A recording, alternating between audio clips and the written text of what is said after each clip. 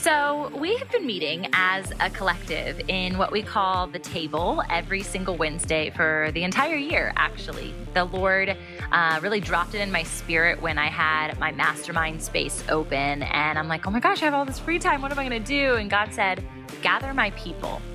And so for an entire year, we've been gathering faith-based entrepreneurs, a room full of strangers that come together week by week, who some of which have become family, others drop in time to time as that like distant cousin. But when they come to the table, it's this place of safe haven. It's a place of communion. It's a place of just connecting over the real and the raw of what's going on. What's going on in the climate of the world, what's going on in the climate of our world, of our minds, of our hearts, of our spirits, of our business ecosystems, and everything else that's happening as a becoming leader, right? None of us have figured it out. We're all on the journey. And so everyone has a voice at the table. And over the course of this year, we have had so many people come in who they want to be there every single week and they just don't have the capability, whether their schedule or whatever it is.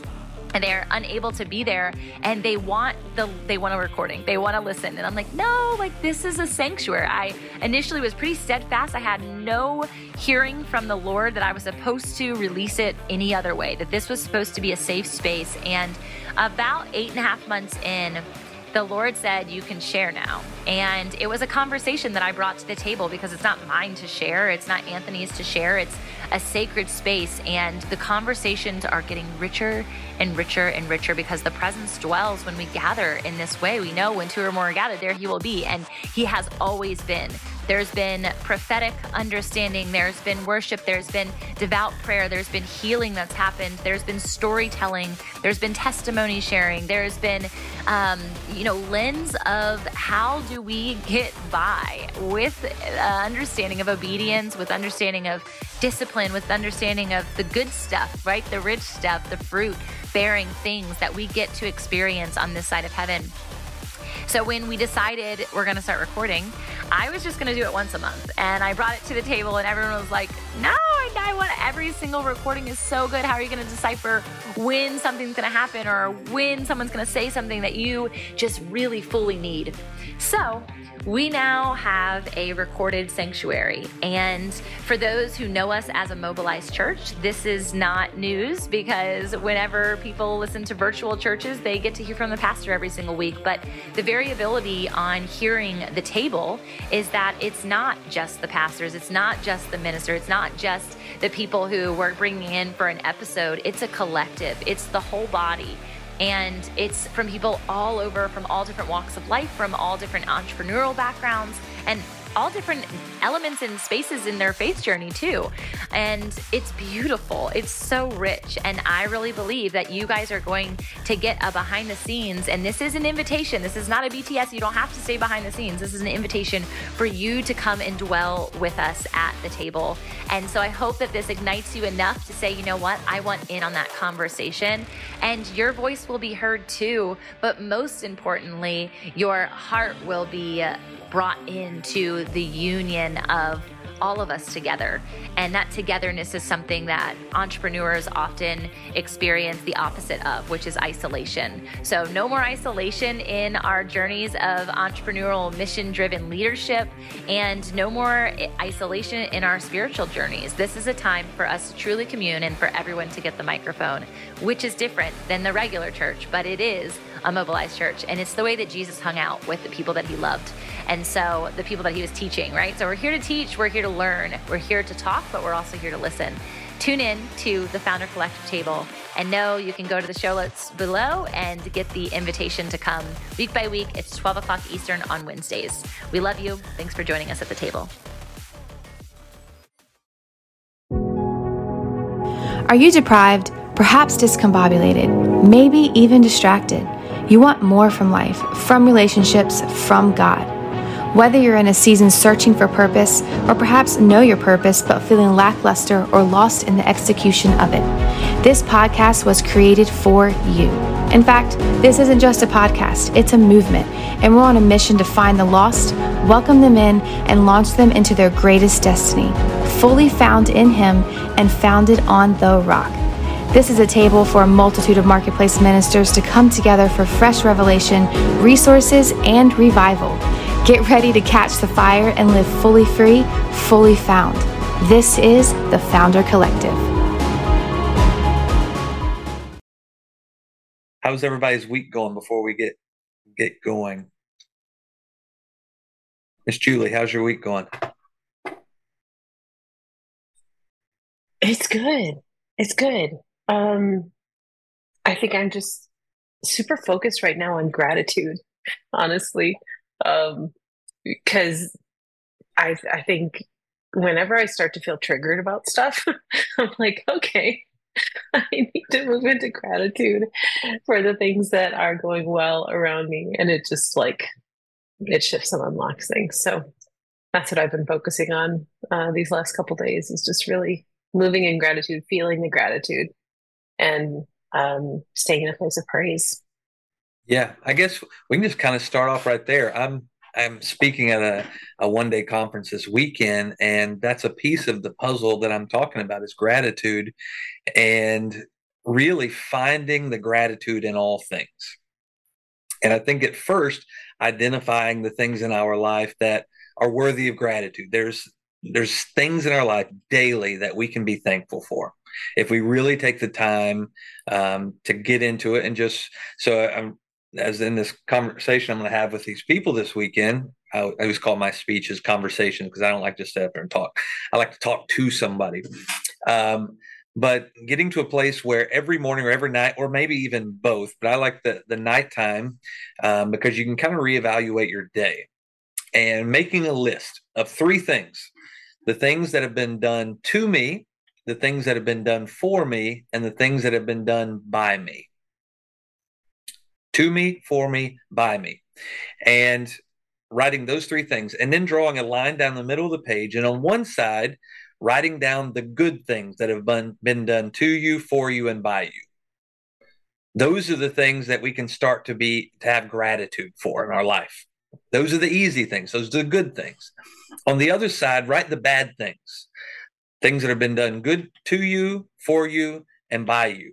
The bad things that day. So these are a daily task things.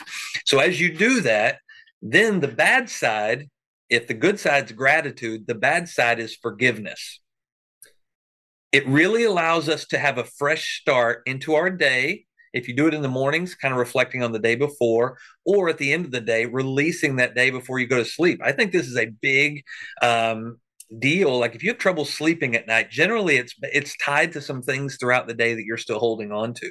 So this really gives you a place of release to say, I made it through the day today. I did better than I thought, because those things that you have gratitude for, the things that you did good, you can have gratitude for those, the things that God kind of give you and you walk through it. But then those bad things, it gives you the power to release it and not carry it through to the next day.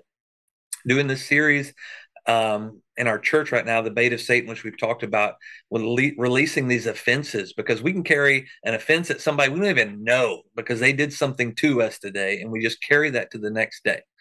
So 3 things that have been done to us, things that have been done for us, and things that have been done by us. The good side, creating a place of gratitude. The bad side, placing a heart of forgiveness on that. But then I even challenge you even more, because when you get to this place of forgiveness daily, when you really begin to release these daily things, what you're going to find is you can even find gratitude in the bad things. You may not do it instantaneously, but over a course of time, you'll go back and look at those bad things, and you'll realize you can find gratitude because they prepared you for something bigger. And I think this is where God's plan, James 1, I'm going to read James 1, 2 through 4. This has been with me. I preached on this last week, and then in a call I was in last night, it came back up. James 1, 2, and 4. Count it all joy, my brothers, when you meet trials of various kinds. See, these are people, these are situations, all the things, and these are going to be the things in the beginning where you have to release them at the end of the day. Give forgiveness in places because you can't see their purpose. I wish we could see purpose in all things the moment they happen, but it's not true. Our flesh, our emotions will bind us up sometimes, and it's hard to see how God will use some of these things for our good. But count it all joy, my brothers, when you meet trials of various kinds, for you know that the testing of your faith produces steadfastness. And let steadfastness have its full effect, that you may be perfect and complete, lacking in nothing. So I think when you really begin to get to the core of doing this daily thing, I know for many of us, another daily thing, but I think it positions us for the two areas that the Bible, I believe, calls us to grow. And that is learning to have gratitude in all things and learning to release in forgiveness the people around us. Jesus said, when you stand to pray, forgive. That demonstrates how important it is. Like, we can't even pray if we have unforgiveness in our heart. He said, if you've wronged a brother, don't even come to the altar and pray. Go meet your brother and get forgiveness. Fix that before you even come up here, because that heart, that it won't allow you to even pray right. You won't even speak to me right. It'll be a filter in a broken place that you can't receive or give or even pray for somebody, because you'll be praying at them. So just something that I've been thinking, and Julie prompted me this when we got into the conversation about how important gratitude is. But I think it's easy sometimes to find gratitude in the good things, but realizing sometimes we go back over our life and we can really find gratitude in all things. If the Bible says all things work together for the good of them who love the Lord according to his will and his purpose, then there has to be gratitude in all things. So I'm going to open the floor up. I have another lane of conversation that I kind of had, but you open this up, Julie, and this is where we're at today. So how is this, maybe somebody does this a lot, or somebody that maybe this is a need in your life that's kind of opened up, say, man, this is something I got to be better at. Remember, we are recording for podcasting, so not everybody at once. Well, I'll just follow up, since I started with the whole gratitude thing, and I love that we're on the same stream. That's just not surprising to me at all. That's how the Lord works. And I think it's just such, I mean, we know it's a gateway. We know it's the entry point. Gratitude is. And I think that so often when I enter into gratitude, it can be really easy to just give it, like, be lip service, like, oh, I'm so grateful, I'm so thankful, like, nah, but to feel it, to like allow it to penetrate and to permeate and to shift things. That's what I've really been, I don't know, for lack of a better word, convicted about, is just like, let it change me, let it mark me, let it move me, and then spur me into other things, like rejoicing, like going into my imagination with the Lord and seeing what it is that he is building or what he's creating in me, and creating declarations for my day with him in that place, like starting from that place of gratitude. And I just, like, I love that scripture that you shared, and I was looking at in the Passion Translation, where it's like, my fellow believers, when it seems as though you are facing nothing but difficulties, see it as an invaluable opportunity to experience the greatest joy that you can.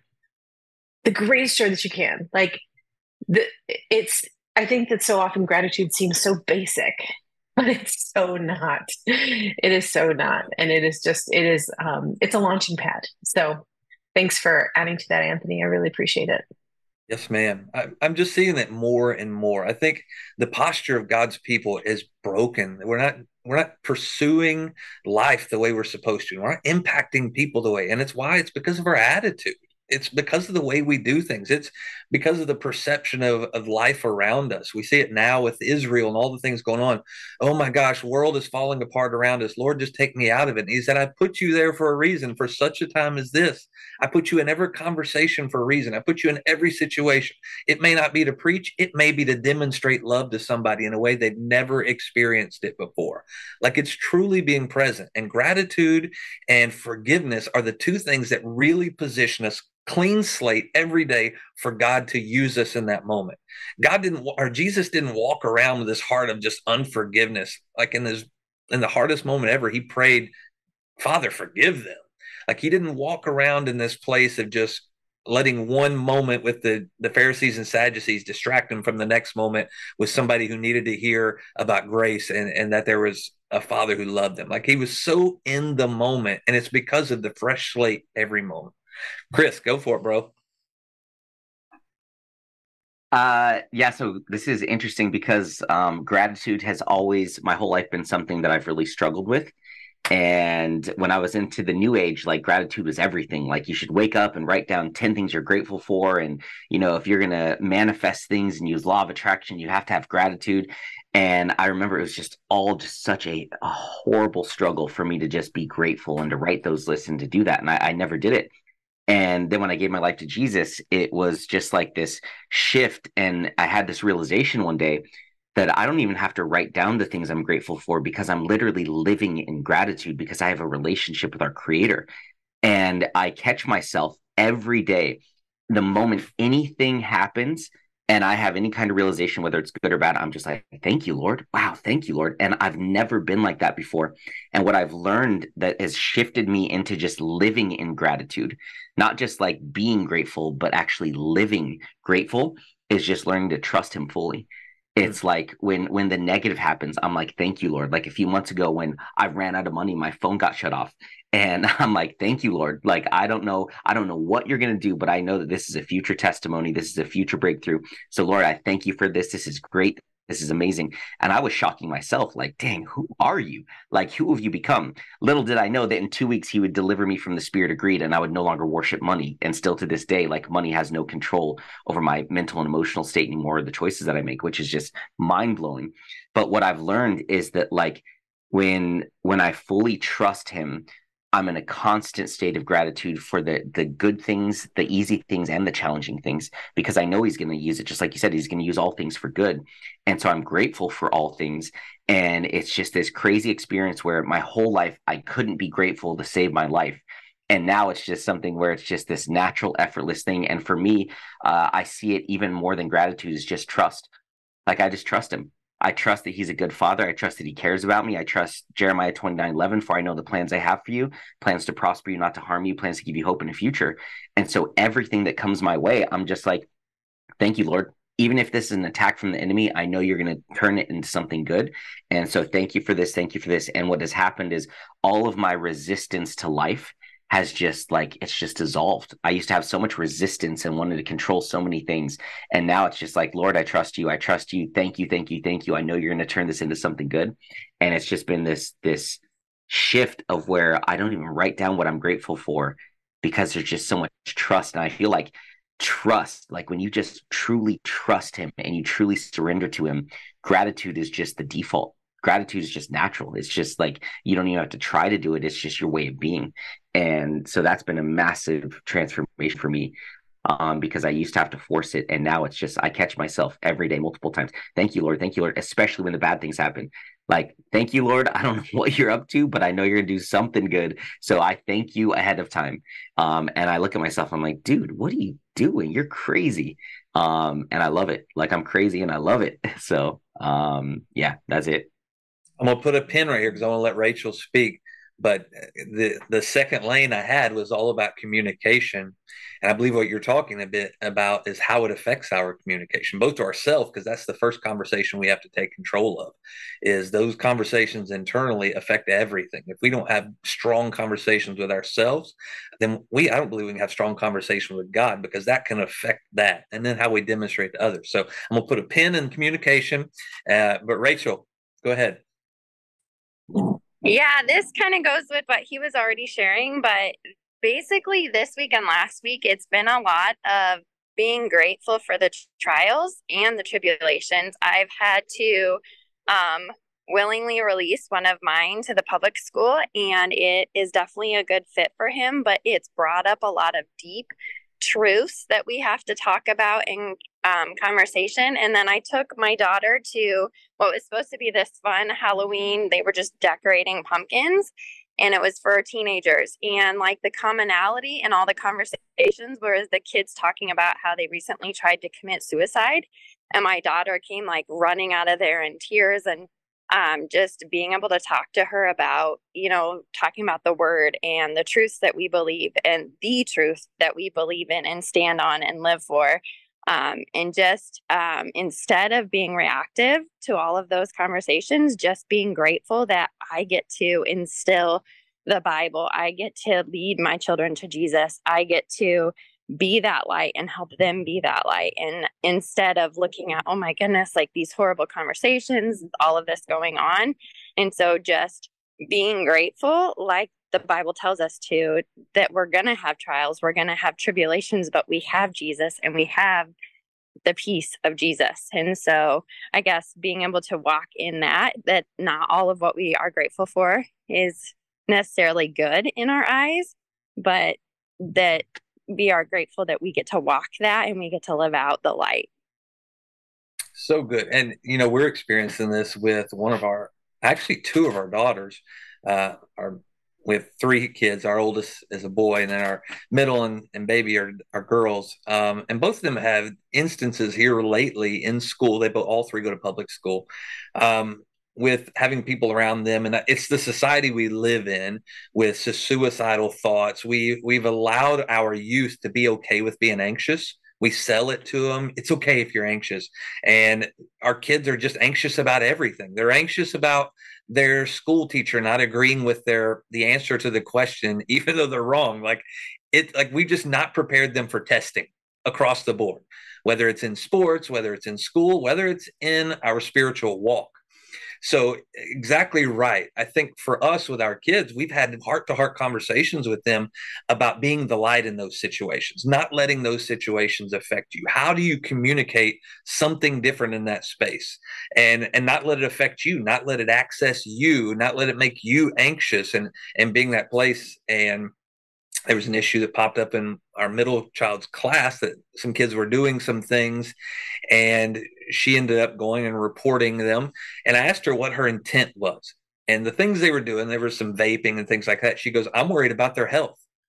She said, I don't want them to make decisions that could affect their health. And she didn't give them names or anything, but she is connected. And I said, see, that's the heart right there, is you want what's good for them. But in all things, we're being put in situations, we're being around people who our kids are making these decisions. So it's hard. Because I know a lot of Christian parents who've pulled their kids out of everything because they don't want to be in those places. But what it does, it prevents them from having real life conversations about the world around us. We need to be aware of what's going on around us. And as our kids grow up, they need to be aware of it. Because can you go and be a light someplace if you don't realize that that's a constant struggle for somebody? Also, how can you have a conversation with somebody? So I'll give the next line. This goes right into what I was thinking. So I had a conversation yesterday with a man and we were talking about his marriage, and his wife has experienced some hurt and some pain here recently, and it's affected their communication. And there's been constant arguments amongst them and all of this. And I said, here's what you have to realize in communication. When you say something, there is one of two ways it's going to be that they're going to get it. It's either going to be a perceived of what they heard, or it will be a received of what they actually heard. In other words, if you say something, if you respond in a conversation and you mean to be hurtful, what they receive is hurtful. But if that person's going through a hard time, not really hearing what you're saying, they can receive what you say, but perceive it as hurtful, even if it wasn't intended. But then you got to look in the mirror. And when you walk into a conversation, when you're in a conversation with people, when you're in a relationship with people, you've got to own your piece of the puzzle. And I said, so for you in this situation where you understand that right now is a struggle based on something else, you have the ability to position her not to receive something in a perceived way because of her own hurt. In other words, you walk into that conversation with a heart to serve her. Get her into a place where she's going to actually hear what you say instead of just saying it. You start that by connecting with her and say, I just want you to know that I'm here for you. I want you to know that I'm not doing anything that would hurt you. And I know what's going on in your life. And I just want you to know I love you, but I want to let you know this. And so now you've positioned her, you've pulled down the barrier, the filter of perception, and you actually give the received thing that you're trying to say. And I've experienced this with people who are struggling in anxiety and fear and the suicidal thoughts and all that. You can give them truth. You can give them something that could help them. but they've been lulled into such a place of brokenness around them that everybody's after them. Everybody's coming to hurt them. The moment you say something, no matter what it sounds like, it's perceived as an attack on them. So we could just say, well, that's truth, and I'm just going to give it to you. Or we could say, you know what? I want to position you to receive what I have to give you. I think the Holy Spirit does this for us. The Holy Spirit just didn't come around just like slashing you. You need to hear this. Bam. Like, how many times has the Holy Spirit got you to a place and you've heard this from other people and all that, but he gets you to a place and it's like, wow, you're doing that. You're saying this for my good.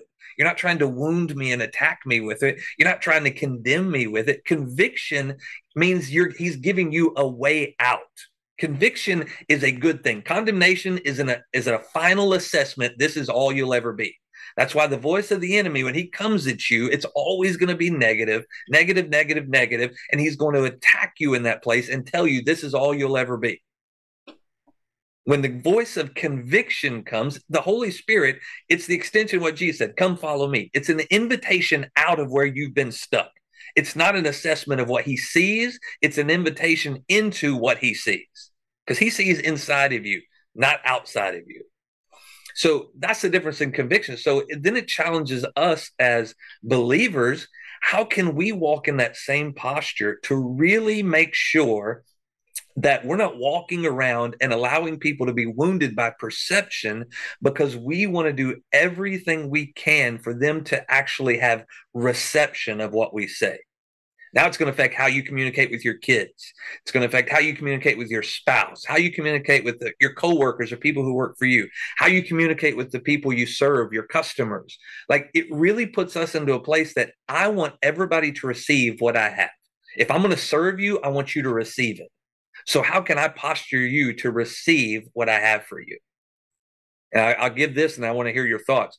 Like, think about Jesus as he's speaking to his disciples when he's washing their feet. Tell me that's not a perfect place to receive what I'm saying about you. Like, Peter even says, you're not washing my feet. And Jesus is like, Peter, you don't even understand. Until you can receive being served, you'll never be able to serve. I'm here to posture you to be a servant. That's why me, the Lord of Lords, the King of Kings, is going to serve you to a level that you would not feel worthy of. The dirtiest of the dirty. Your feet are nasty. I'm going to posture you in this moment into a place of complete vulnerability to let you know I love you and I'm going to serve you in this place. I want you to receive what I'm doing for you. So I can only imagine as Jesus, we don't see the intimate prayers that he prayed one-on-one, but I cannot imagine that it was just a quiet time as he went from disciple to disciple and washed their feet.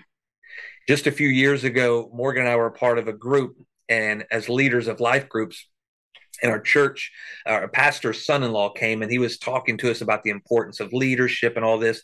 And he said, I just felt by God that I was supposed to wash your feet. So he went around to each of us, him and his wife, and they actually washed our feet. And as they were washing our feet, he said, I just want you to close your eyes and imagine that Jesus is washing your feet right now. I want you to connect intimately to that moment.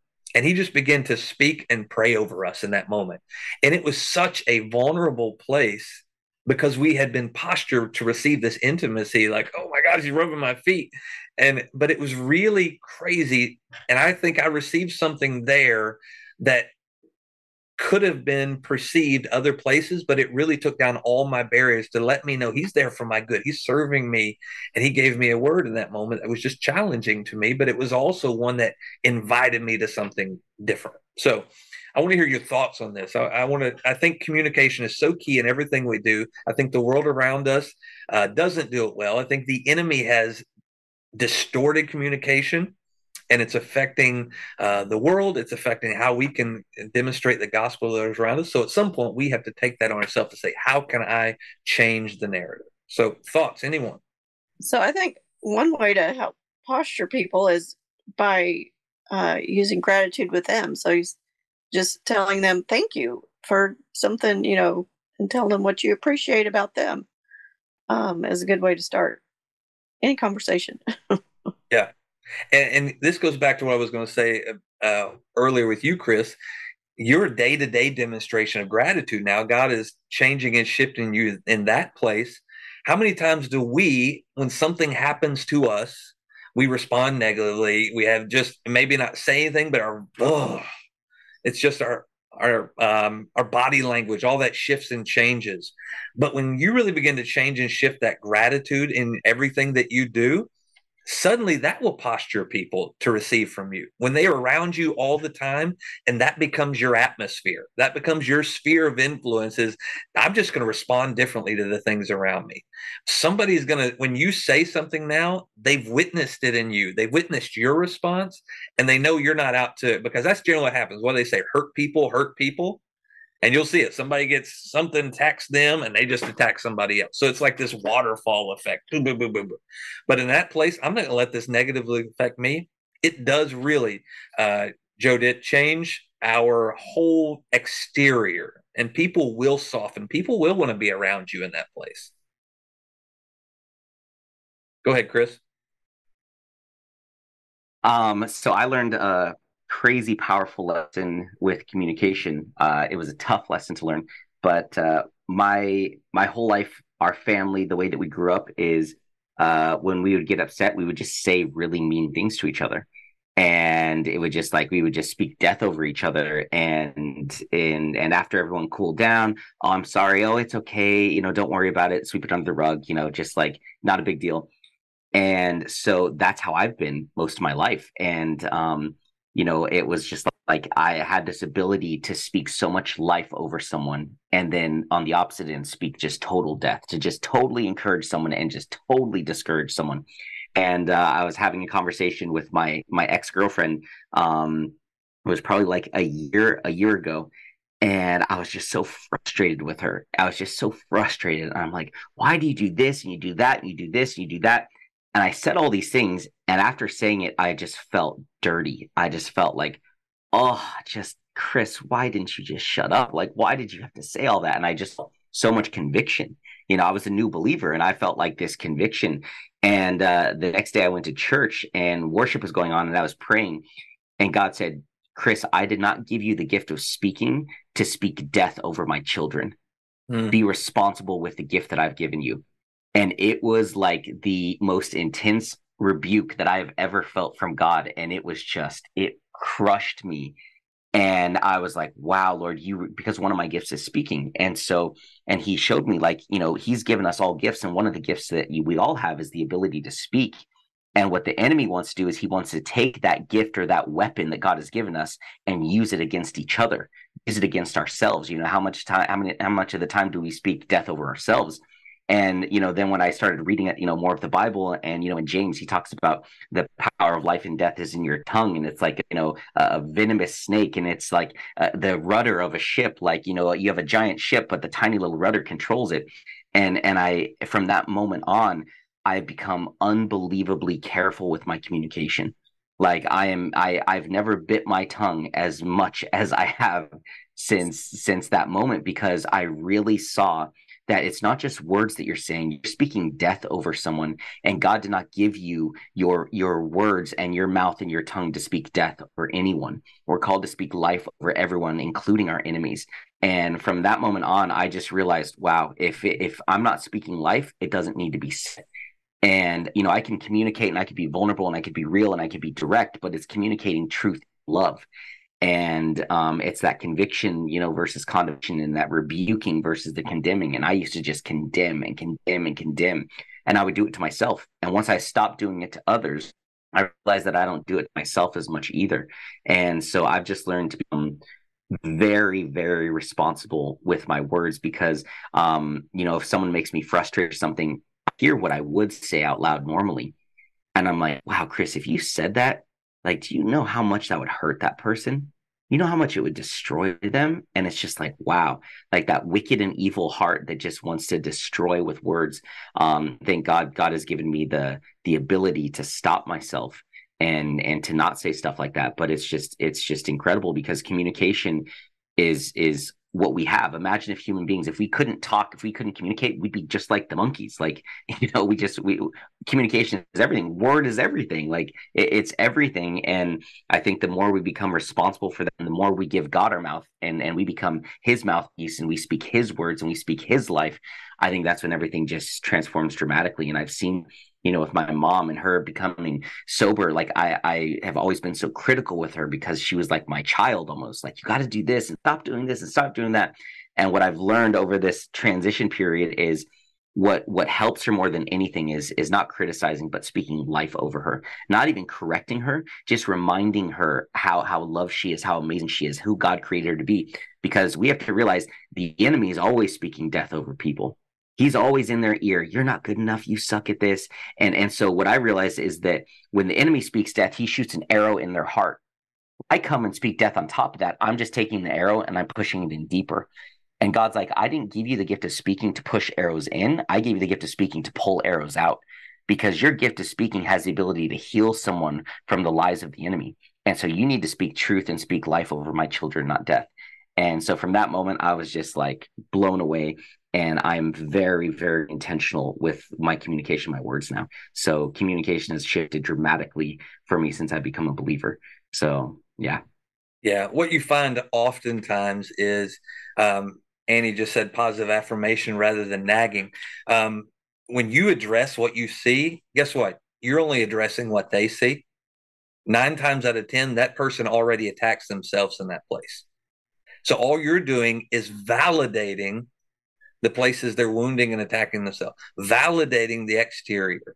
And I believe that's the hardest part. And that's why, what we talked about earlier about the power of forgiveness.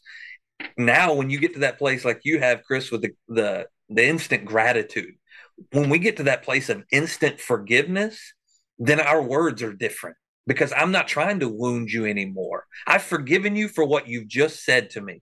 I'm not going to attack you back.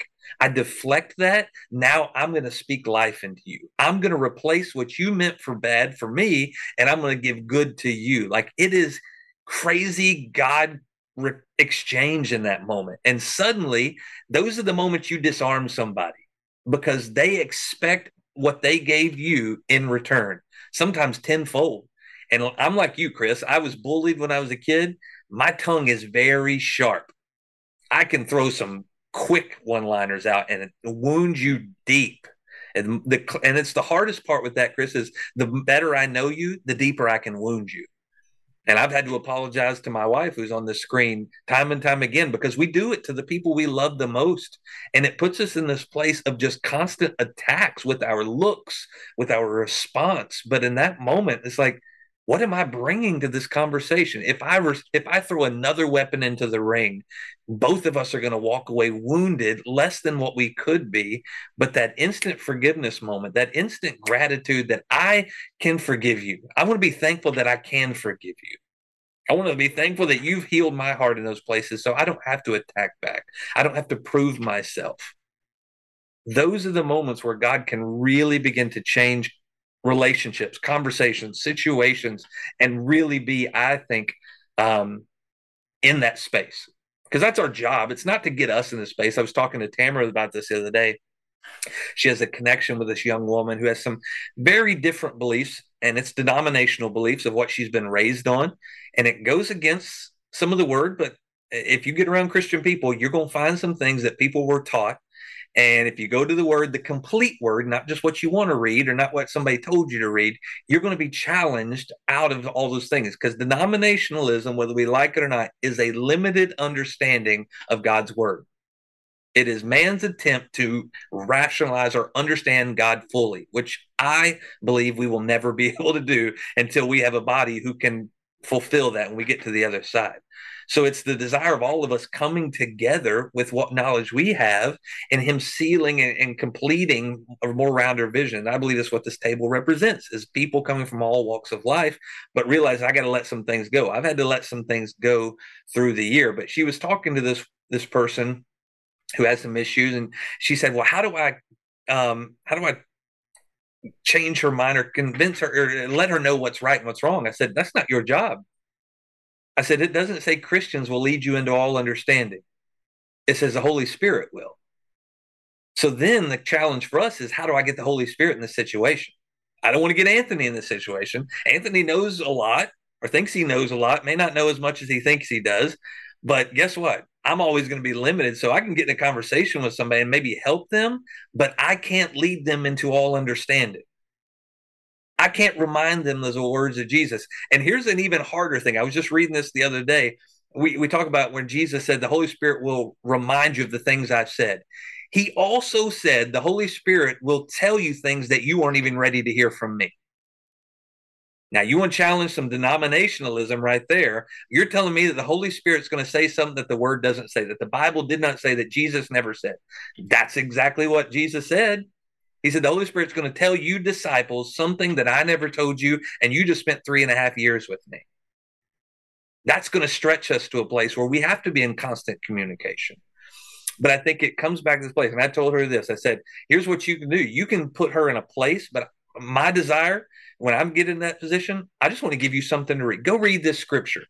And I don't want you to tell you how you should perceive it. I don't want to tell you how to receive it, because the Holy Spirit can handle that. Go read this, and I just want you to pray on it. And then let's have a conversation about it.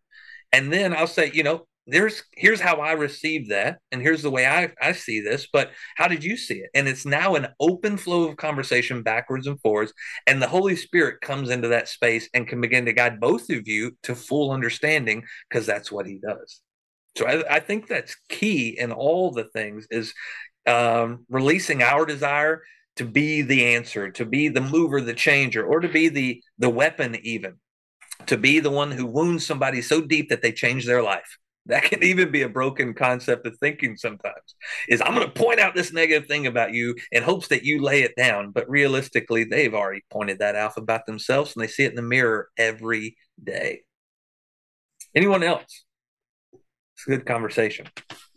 I love how these things go. You come in with one thought and then somebody else's thought, and it just comes into this more rounded view of what we're talking about. So let's see. Rachel Hinson said, we also need to recognize that sometimes need to hold space for a person in states of grief, chaos, exhaustion, and speak God never leaves, never forsakes. Allowing space to heal whatever they are in and letting them get to peace of being no matter their state, versus it's okay, just rally. It's a difficult speaking space, speaking life, and sometimes not speaking at all, and feeling okay that it's not speaking the word. Rachel, you are 110%. I've talked to a lot of people. I was hoping that made sense. 100%. And if you want to go on, go ahead and talk into that.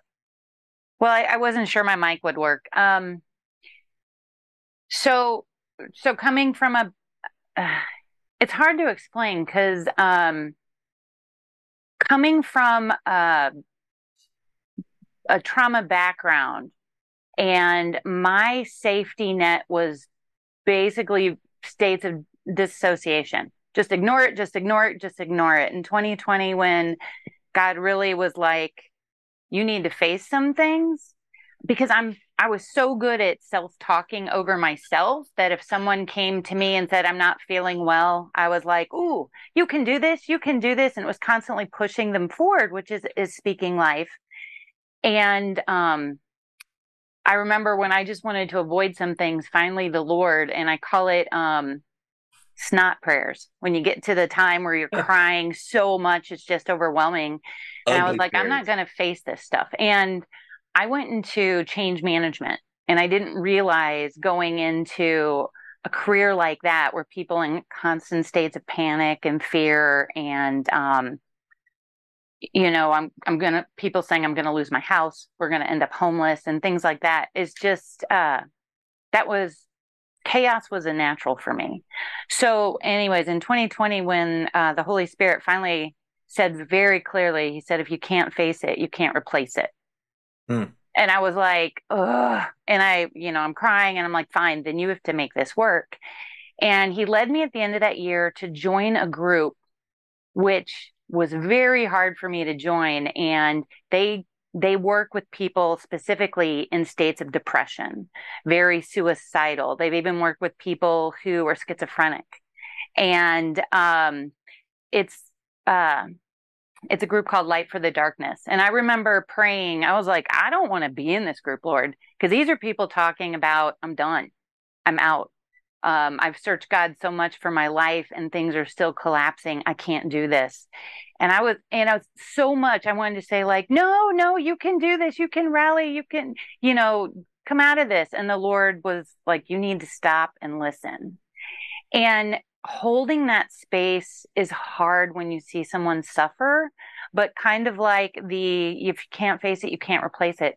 I had to go through those states of stop and actually go, oh, this is what it is, and then give it to God and allow that grief to heal. And there's a pastor that once said, let the dirt do its work. And he talks about when you were planted, how much you hate being in the dark and you just want to climb and get out and get out. And sometimes your seed is not happening until you can rest. Or if you think of the butterfly metaphor, that goo, and goo sucks. But then the piece on the other side is crazy. Like, I never thought, I only came back to church for a physical healing, and I never assumed that God was going to like almost DNA change me differently to remove this kind of trauma state within my nervous system. And so speaking life, I guess when I was in those states of grief in 2020, other friends would even reach out and they would say, oh, you can do this. Look forward, look forward. And every time I went to the Lord and I'm like, Lord, what should I do? Should I just forward? Should I just, force myself to go forward and keep going? I would open the Bible and I constantly got, I never leave you. I never forsake you. It's okay. And it's like I needed that healing. And then had to learn how to tell friends that wanted all the best intentions for me and just say, look, I know you love me. I know you're trying to help me forward. I need this time to process. And then when I had to step into that role of people coming to me, like I serve in the kids department, and I had a teen come up to me and say, my mom punches me and I don't know what to do. I don't want to punch her back. And it's just, what do I do? What do I do? And all I could, give him a hug. And I'm like, well, one, don't punch back. I get that. But, I was like, I just remember it was so weird. My answer was because what kept me alive, because I was suicidal at 15, because of my household, what kept me alive was anger, was, I don't want their story to be what's told because it's lies. And if I can just stay, like, anger kept me like, I'm not going out. And that might sound weird, but I remember this young man, 17, so young man, teenager. And I was like, don't punch your mom, but use whatever you need to stay with us. Just stay with us, and try to keep moving forward until you can get out of the house and start over. And when I was able to I went to college at 17, that was my way out. That was my exit plan.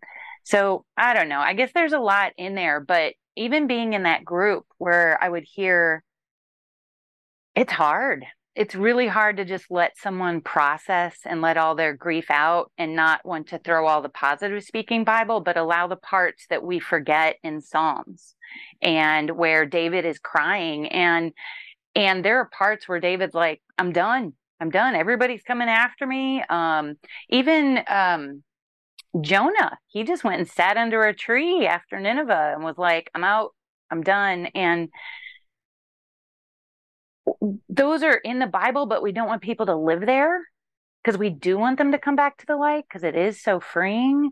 It's just with anxiety and overwhelm, it's a hard space of knowing, because some people need the rally and some people just need the, I love you. You're never forsaken. You're never left. And you're going to process through it. Yeah. We wouldn't need those quiet moments if we were talking to Jesus. And I'll challenge this a little bit. There was never a quiet moment when somebody went to Jesus. They said what they said, or they sat there. He always had the exact right answer at the exact right time. We don't, and we won't, because we have emotion, we have all the things. And our biggest problem is we try to fix what we can see. We want to fix symptoms. We want to, and I was going to say this at the beginning, Rachel, but I see this so many times in church, people who are struggling in trauma and grief and all that, and everybody's got a scripture to give you. You know what they don't want to hear at that point? A scripture. You know how many times you hear, I'll pray for you, but they don't see anybody willing to sit and listen, sit and just be in that place. Like when Jesus came, he never said, I'm going to pray for you. He didn't just throw a scripture at them. He got right into where they were and he knew exactly what they needed. Jonah, when he's sitting under the tree, God knew exactly what to say and how to say it to him to get him to respond and learn in that moment. We don't have that ability. I wish we did. If we were so tapped into the Holy Spirit, we could. But I think 9 times out of 10, it's in those listening moments that we'll realize the symptoms that we see are not even the problem that needs to be connected to. And sometimes we don't even know our problem. 100%. I mean, I didn't start trauma therapy until I had a physical issue. And I was told by physical therapy, you need to go to trauma therapy to help your body heal. And this woman was a Christian and she was so kind. And she said, we need to look at your background. And I very clearly said, no, we don't. We're fine. Just fix this physically. And she's like, no, we need to look at the back. And I'm like, no, we don't. Yeah. So I couldn't have expressed it if I wanted to because I was so tapped out of it, but it was running my life down and trying to over positive scripture to myself, refusing to acknowledge that we are whole beings was just tearing me down. And that's it. All right. And sorry about the loud bird in the background. No, it's weird to think. It's weird to think that even scripture can become like alcohol to us. Think about this. The majority of people who struggle with alcoholism, alcohol is not their biggest problem. It's a symptom of what they're actually struggling with. It's a coping mechanism for what they're trying to hide in their life. There's a lot of people who struggle with things and they cover it up with whatever thing it is. Working out can be just as broken. Having a scripture for this symptom, I'll just speak to this. And you're not even addressing the actual problem that's causing you to come back. So then you constantly speak that scripture over you, but you got to keep speaking it over you because you're never addressing what's actually broken in people. Or the church when somebody walks in and we see this external sin that's easy to point out. Oh, look at that sexual sin. You need to fix that. There's a scripture for that. And not realizing that they're struggling in the sexual sin because they were molested at an early age, because they had a broken childhood, and now they respond in this sexual way. They seek out attention and validity through sex because they've never had attention and validity in their childhood. They have no value. So when they're in bed with somebody, it gives them some semblance of value. We can point out what we see and miss a moment that God wants to heal something so deep that it's affected the rest of their life. But we don't listen because we just want to do the easy thing, say a prayer over them. God's going to heal you. God's going to restore you. And then we walk away and say, God, you just got to trust God in this. Instead of being there to listen, be able to walk, to be the light in that place. So it's so true. When we listen, we can actually hear where the hurt's coming from. And then in that place of listening, God, give me the right word, because this may be the one chance that somebody has to speak into this place. Maybe I have to take some time to get alone, not speaking in that moment specifically. Being that Jesus moment, like Jesus did it so well, I want to be that place. Oh, God, if you want to use me to speak in this place, give me the words to say so that they can receive it and not perceive it. Come on, Annie. We're right at the 1 o'clock, but I want you to finish this thing out. Yep. So I just wanted to add on to just the listening portion. As Christians, I think, and knowing that Jesus is our healer, that as Christians, we could kind of perceive ourselves as healer. So for example, if a person comes in with a lot of mental trauma, then as Christians, we think that we can speak those words and hopefully walk them through their life. But I think there's also a fine boundary of allowing the professionals to take over while walking with them, and knowing that we cannot fix everything, because that's actually thinking that Christians are the ones who have control over other person's life. So I think just providing a fine, like a thick boundary of there are people who are actually trained to do things, that people who have, we have so many people in our church who the body of Christ, people with different talents.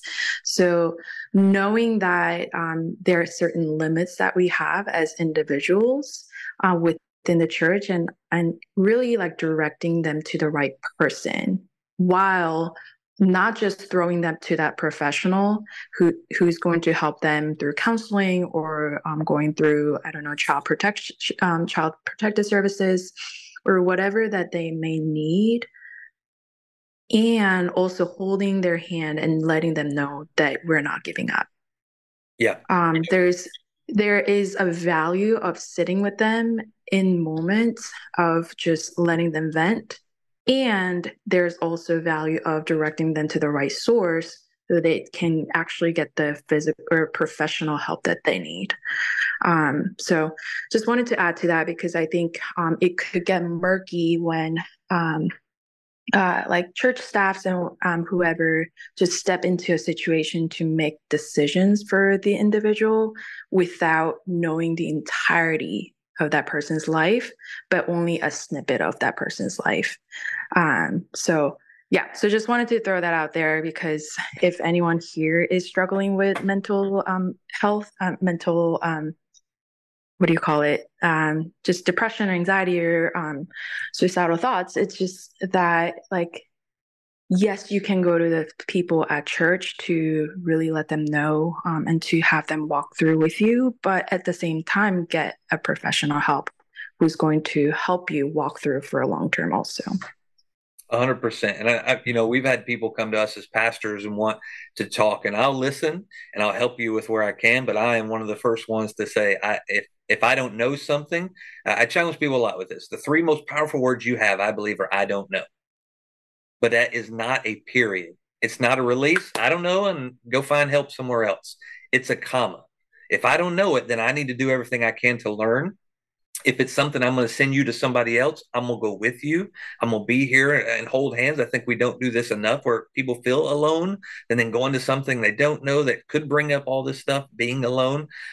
Rachel, you kind of talked about that. But yes, you're 100% right, Annie, is knowing our limitations. And I'm so thankful today that we see it in the body of Christ. There are Christian therapists that will actually want to connect you with truth, also diving into and connecting you with the past and combining the two.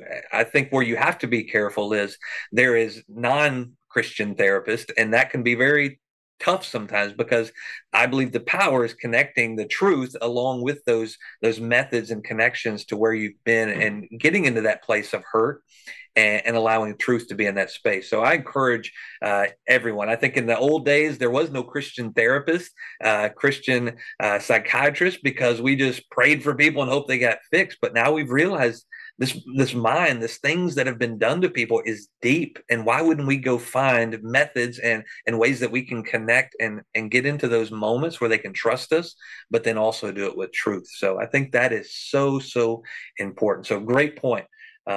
As Christians, we are not the answer. I wish like I said, Jesus was the answer. He had the ability to do all those things.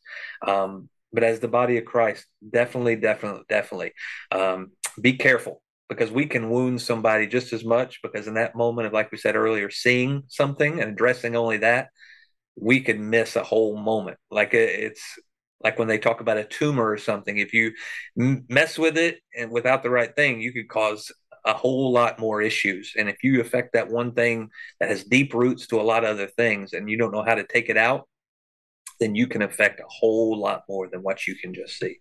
So good stuff. I want to open up. We got 4 minutes left. Does anybody have any, by the way, any exclamation points on the way out? I think this is so good for us to understand and to listen, because we encounter people every day, including ourselves, that person looking in the mirror who has struggles, who are broken in areas.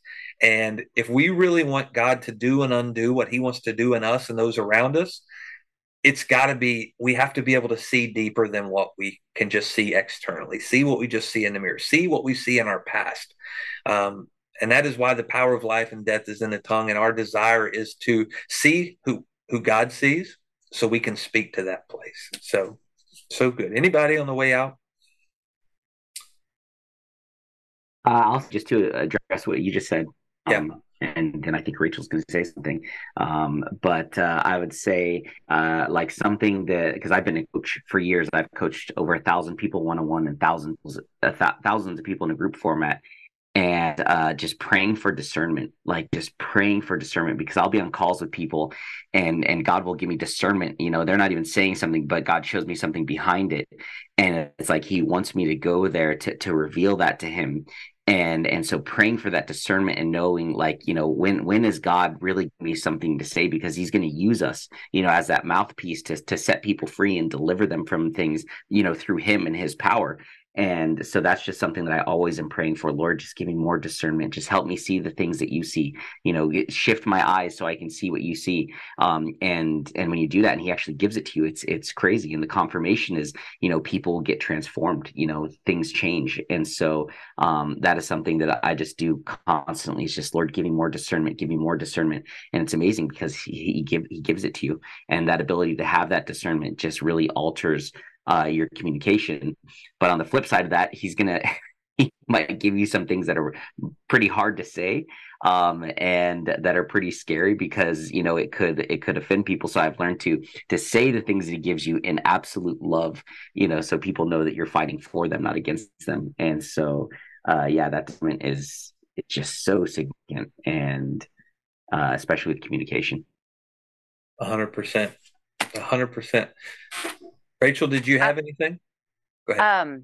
I remember, so suicide is a big thing that I address. My little brother from the family that took me in when I was 8 did commit suicide in 2017. And, 35, had an 18-month-old, my niece, and their family was better than my family, but it was still a tough family. And I just remember in 2020 waking up, and it had to be the Holy Spirit. I woke up and it was like echoing in my head. It was so loud. You matter. You matter. And I push that message. And even when I give like a global talks to associations, I tell people at the end, they matter. Everything that, your boss is saying and your partner is saying, and you have to go do that, but you matter too. You matter too. And I think sometimes it's very easy to get into self-abandonment to please others, because if we're not feeling well, why don't we just focus over here? And when that person smiles, I now feel better. But then we're self-abandoning ourselves when we need to sit there in that rest and realize we matter too. And it all relates. I think it all goes back to a core of identity. And if we don't know our identity in Jesus, we are, throwing our identity around to other people to try to feel better, if that makes sense. So, but yeah, just you matter. That's what I tell kids all the time. And some will say, well, mine's not as bad as someone else. And that is a gaslighter and abuser's favorite tools. Well, somebody else has always got it worse. So you just be quiet over there. And it's like, no, I don't care if you dropped your ice cream cone. You matter. You're allowed to feel shitty about that if you can't go replace it. But I think of the verse, Isaiah, I think it's 46:4, but I will be your God throughout your lifetime. I made you. I will care for you. I carry you along and I save you. And I feel like I had to use that, whenever I was doing identity shift too. But just as we all help the world, remember we've got ourselves too. We matter in the process. Yeah. Rachel, Morgan can't talk. She's in work. She's on listening, but I have I say opportunity. I've been blessed to be on the other side of suicide. She was at the point where she almost took her life. Had a razor blade in her hand, me and our kids laughing on the other side of the wall, and her in the shower with a razor blade. But she made the last ditch call, Father, if you're there, I better know it. And she said she felt the warmth embrace of as if somebody was in the room that forced her to drop that razor. And what we realized from that moment on, conversations, was the enemy had lulled her into a place where she couldn't talk to me about the struggle she was having for fear of what it would do in our relationship, the fear of the way I would judge her and all these things. And that's where the enemy attacks us, and that he wants to isolate us, because if our own voice is the only one we hear, he will use that against us.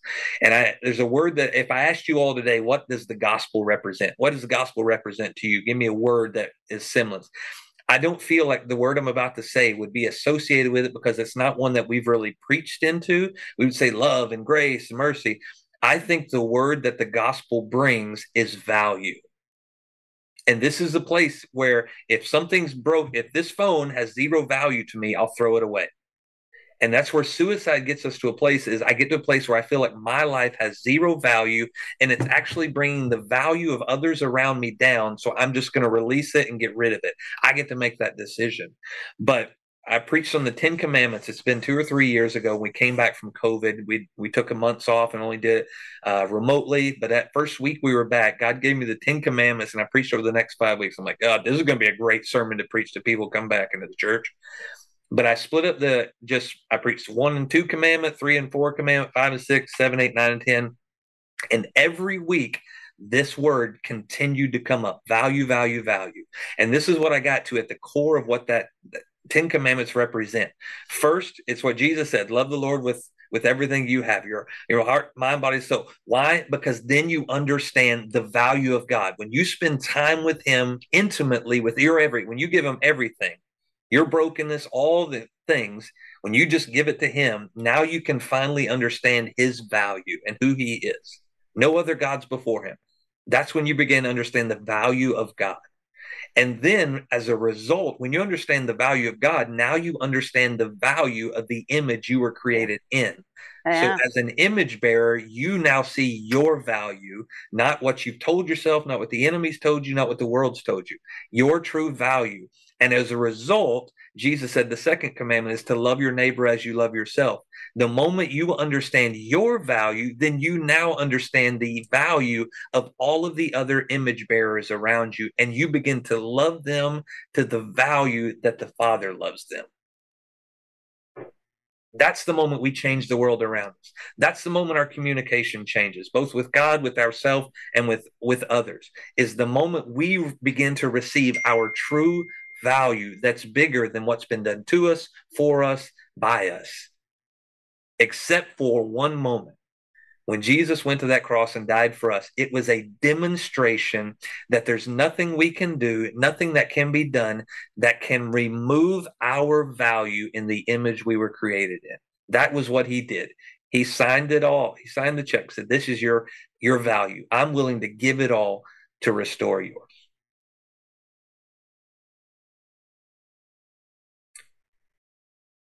Well, that's a good place to stop, I guess.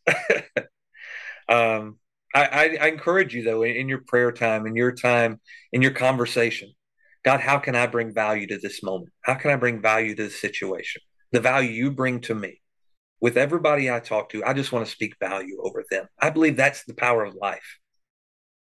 You've never threw anything away that had value to you. And you know what? God didn't throw you away because you have value. And I think that's the place when we begin to speak that life or death is an assessment of value or is an assessment of a lack thereof. So that's our challenge today. Anybody want to pray us out?